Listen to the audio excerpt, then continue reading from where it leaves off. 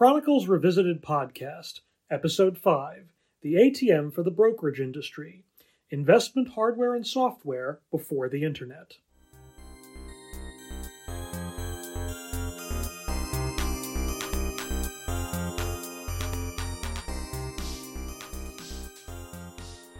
Welcome to the Chronicles Revisited Podcast. I'm S.M. Oliva. I write the blog Computer Chronicles Revisited, which reviews the people and products featured on the PBS series that aired between 1983 and 2002. In this podcast, I focus on individual stories that I've previously featured on the blog. In this episode, I'll look at a February 1986 Chronicles that featured a number of hardware and software products designed to help people invest in the stock market.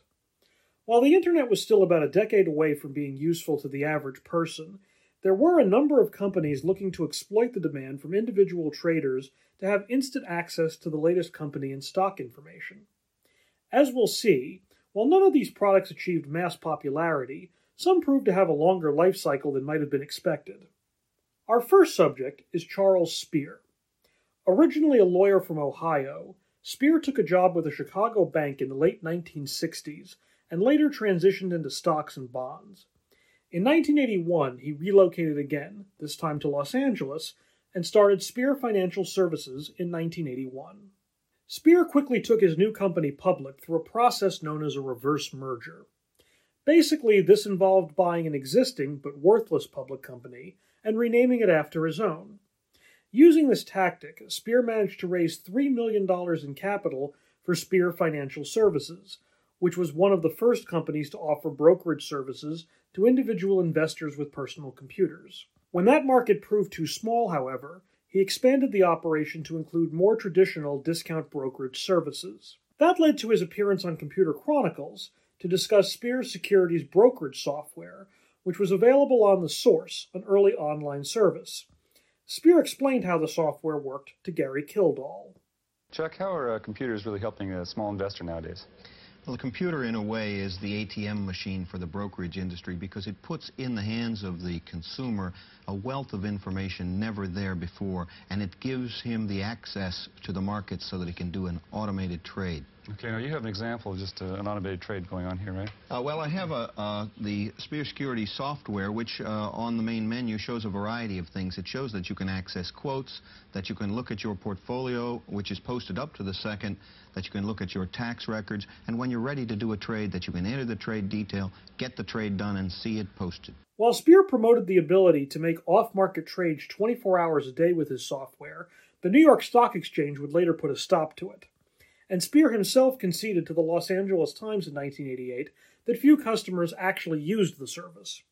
Spear may have been ahead of his time with the idea of a 24-hour online brokerage, but he ultimately lost control of his company to far more conventional financial products. In 1988, Spear Financial Services purchased James Mitchell & Company by assuming $2.2 million of the latter's debt. Mitchell sold annuities and other insurance-based investment products. The deal said that the owner of Mitchell & Company, James Mitchell, could acquire additional Spear stock based on performance. Charles Spear said at the time that Mitchell would likely end up owning a bigger stake of the company than him. And that is apparently what happened. Spear resigned from his own company in December 1992.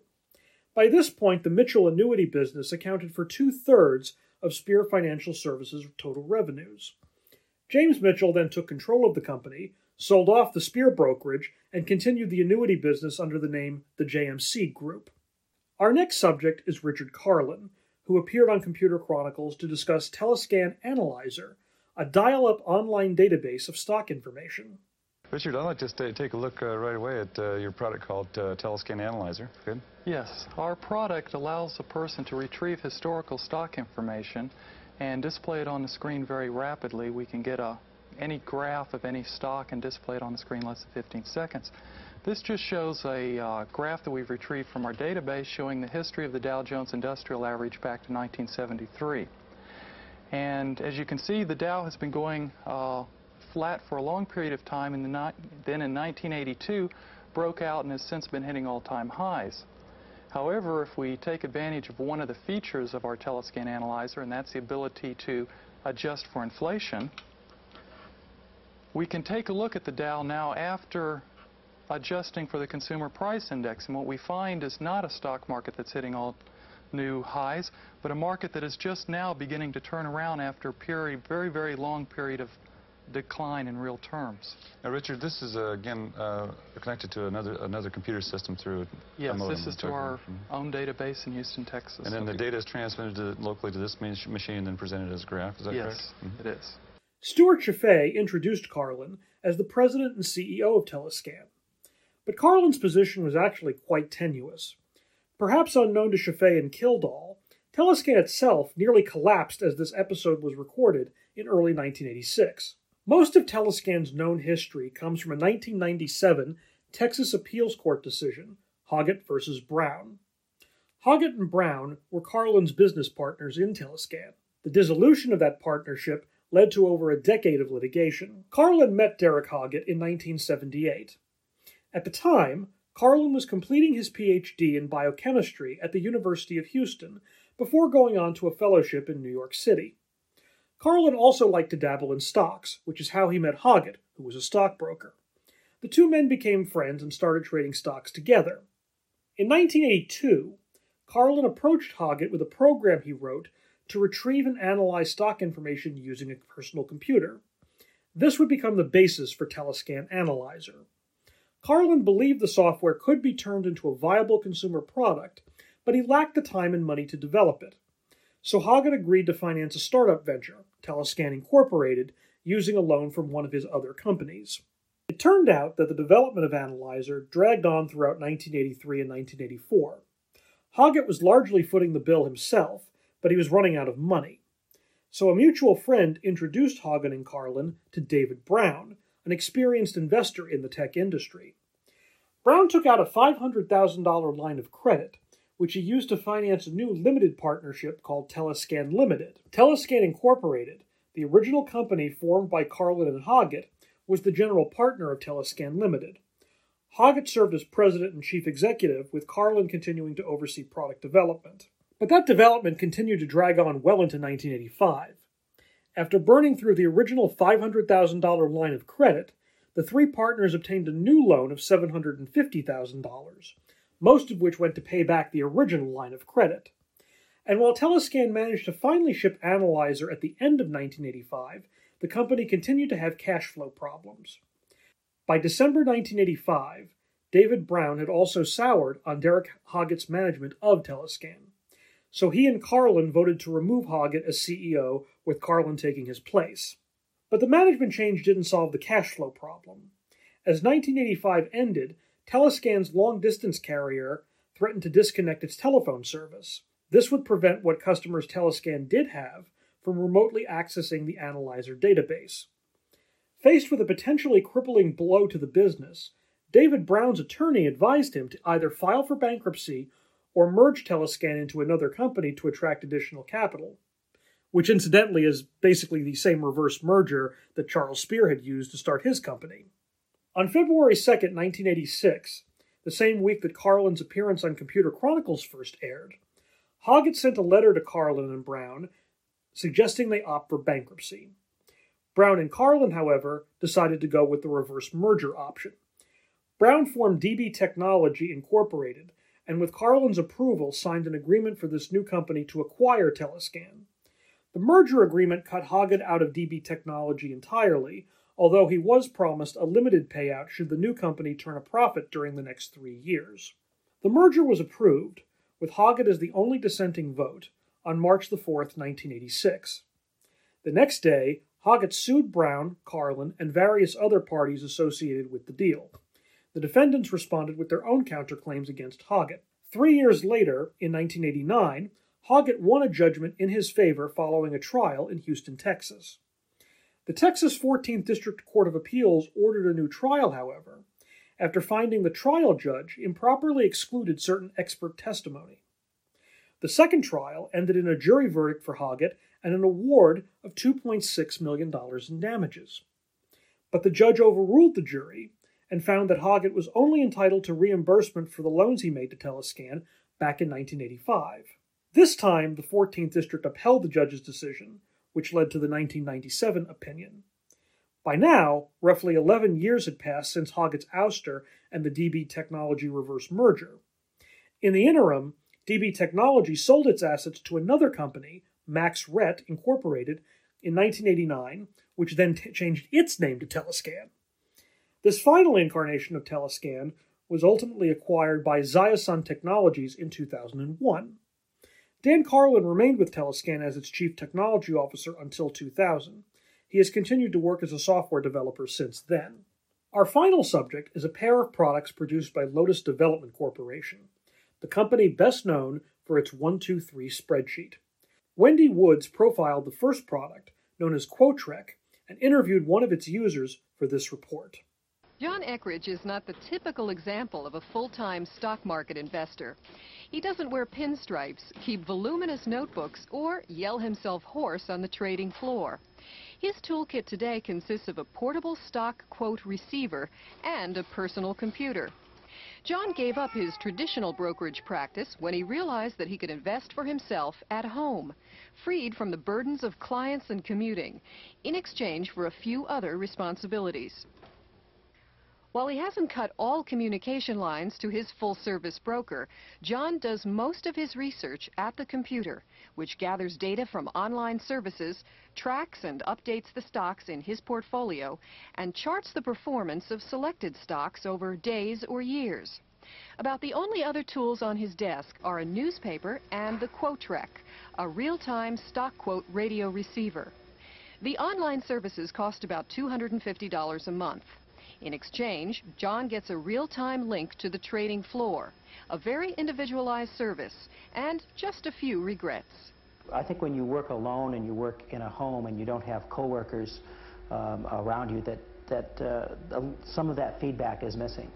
And that's one of the reasons that I still have a standard broker. Buying stocks from your living room may lack some of the excitement of Wall Street, but it features some special attractions of its own. The story of what became Quotrek actually predates Lotus by more than a decade. In the early 1970s, a graduate student in engineering at Penn State University, Anthony Fashenda, wrote his master's thesis on how to design an automated timing system for Formula One races using tiny radio transmitters mounted in the cars combined with embedded antenna around the race track.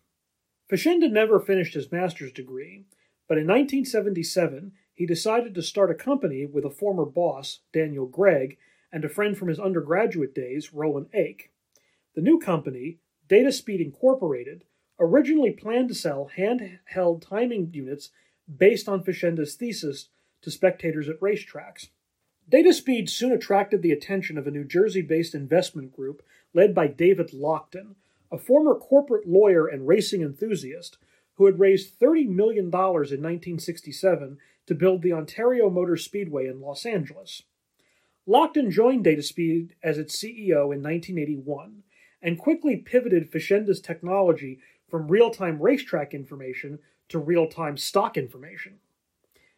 DataSpeed went public on the stock market in 1983. Lockett initially made a lot of big promises for his startup's technology. He signed an agreement with National Public Radio to create, quote, new telecommunications services, unquote, that would use FM radio to transmit not just stock quotes, but also weather reports, sports scores, and news headlines. DataSpeed launched its new device, the Quotrek, on March 5, 1984, when it debuted in Chicago. Lockton had already scaled back the scope of the project by this point. Quotrek only provided stock quotes. The original device was an 11-ounce handheld with a 2-inch LCD screen and a calculator-style keyboard. The user could program up to 40 stocks in the Quotrek's memory. The Quotrek was initially manufactured in the Philippines by Regency Electronics, which had purchased a 20% stake in DataSpeed for $9.6 million in August 1983. The Quotrek itself retailed for $399 at launch and required an additional monthly subscription that started at $37.50 per month. As Wendy Woods explained in her report, the Quotrek relied on radio broadcasts to transmit real-time information. In 1983, the U.S. Federal Communications Commission adopted a regulation permitting existing FM radio stations to transmit computer data on 2 additional subfrequencies. In effect, the the Quotrek stock data piggybacked on the regular FM radio signal. So while the Quotrek was a wireless system, it did not rely on anything resembling the modern internet. The initial sales of the Quotrek were not as good as Dataspeed hoped. The company publicly said it needed to sell at least 10,000 units to break even in 1984. By September of that year, however, there were only about 2,000 Quotrek devices in use. By early 1985, the company's debts were mounting, and Lockton needed to find a buyer quickly, which he did with Lotus. Mitchell Kapoor founded Lotus Development Corporation in 1982. Kapoor had previously worked with VisiCorp, the publishers of VisiCalc, the first computer spreadsheet program. After leaving VisiCorp, Kapoor launched his own spreadsheet program, Lotus 123, for the IBM PC in the fall of 1982. 123 quickly supplanted its predecessor, and over the next 2 years, Lotus grew into a $156 million company with 750 employees. Starting around 1985, Lotus went on a buying spree, gobbling up other companies in an attempt to diversify its portfolio beyond its signature product. Despite Lotus's lack of history in selling hardware, Dataspeed apparently proved too tempting an acquisition target for Kapoor and his management team. One Lotus executive told the Boston Globe that Lotus effectively paid 40 cents on the dollar to acquire Dataspeed's debts. The purchase became final in June 1985. David Lockton departed as CEO shortly thereafter, although other Dataspeed executives, including President Jim West, stayed on for a period of time. West ended up speaking to Wendy Woods about the other Dataspeed product acquired by Lotus, a device for downloading stock information directly into a personal computer. Originally called Modio, Lotus ended up releasing it under the name Signal. Lotus Information Network is pioneering a new kind of delivery system for time-sensitive investment data. Unlike most services, which offer up-to-the-minute stock and commodity data to computers through the phone lines, Lotus's Signal package picks up this data from an FM radio subband by an FM receiver, which plugs into a PC's serial port. Up to 250 user-programmed issues, constantly monitored and changed, can then be displayed in various formats on the PC screen. Our system is a continuous system so that updates are occurring second by second as the transactions occur on a continuous basis throughout the trading day.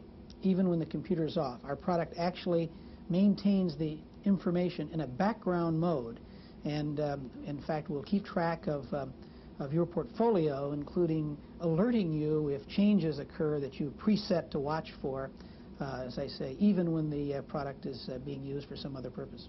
This is the brain center for signal broadcast to 12 U.S. cities. Live quotes on 23,000 issues being traded from all the major exchanges come here to this Burlingame, California computer facility via long lines. From here, information is sent out to the equatorial satellite, where it's picked up by 12 radio stations across the country which broadcast the signal. Lotus's proprietary technology, by the way, also allows the data, once loaded into a PC, to be used in spreadsheets such as 123 and Symphony. The product has only been out for a few months, and although Lotus refuses to divulge sales figures, the company claims the product has sold beyond their expectations. Lotus had retired the Dataspeed name in favor of the more cumbersome branding of Lotus Information Network Corporation, or LINC. Lotus also took over the manufacturing of Quotrek from Regency. And while I could not find any hard sales figures on Quotrek or Signal during Lotus's ownership, it apparently was never a major moneymaker for the company. It certainly didn't overtake the company's core spreadsheet business. Indeed, by 1986, the acquisition spree had ended. Mitchell Kapoor abruptly resigned as CEO that June. His successor, Jim Manzi, initially reiterated the company's commitment to LINC and its products, stating that Quotrek and Signal represented 3 to 5 year investments. In reality, it turned out to be a little less than 3 years. In December 1989, Lotus sold the entire LINC division to Financial News Network, a subsidiary of Infotechnology Incorporated. FNN was a 24-hour financial and business news cable channel that had launched in 1981.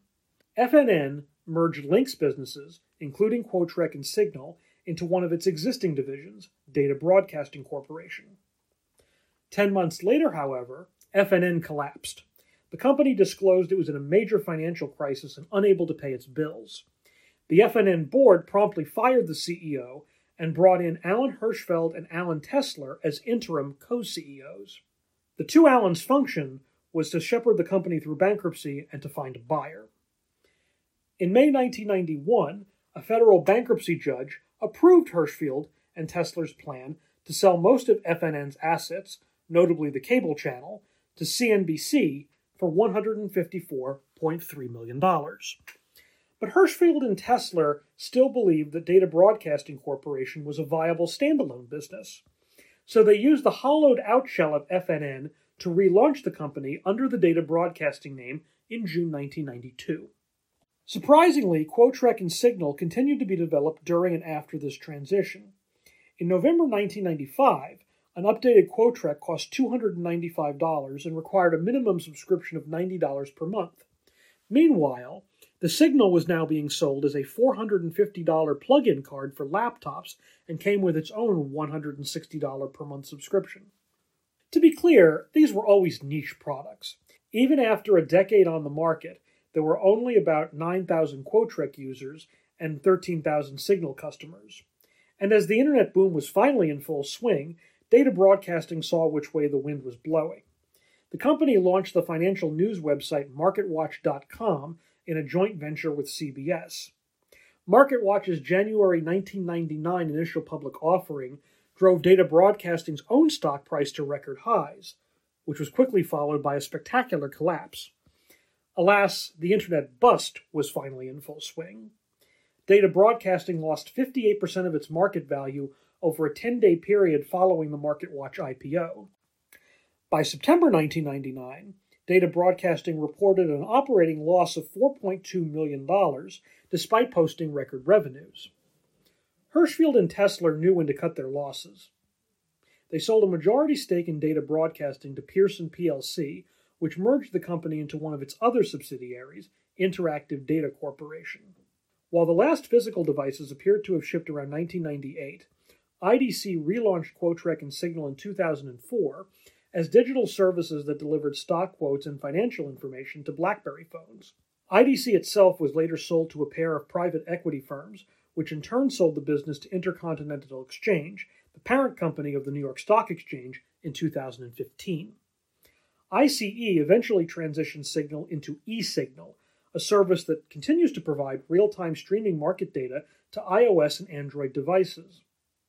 As for Quotrek, ICE retired that name in 2017 when Quotrek's remaining functions were merged into eSignal. And that's all for this episode of the Chronicles Revisited podcast. Thanks for listening. If you'd like to learn more about the topics discussed in today's episode, there are links in the show notes. You can also visit my website, Computer Chronicles Revisited, at smoliva.blog. That's smoliva.blog. This episode was adapted from a blog post that I published in June 2022, and it contains more on the people and products featured on the Computer Chronicles. In the next episode, I'll look at the story of an early personal computer entrepreneur whose final business venture met with an unfortunately litigious end. Talk to you then.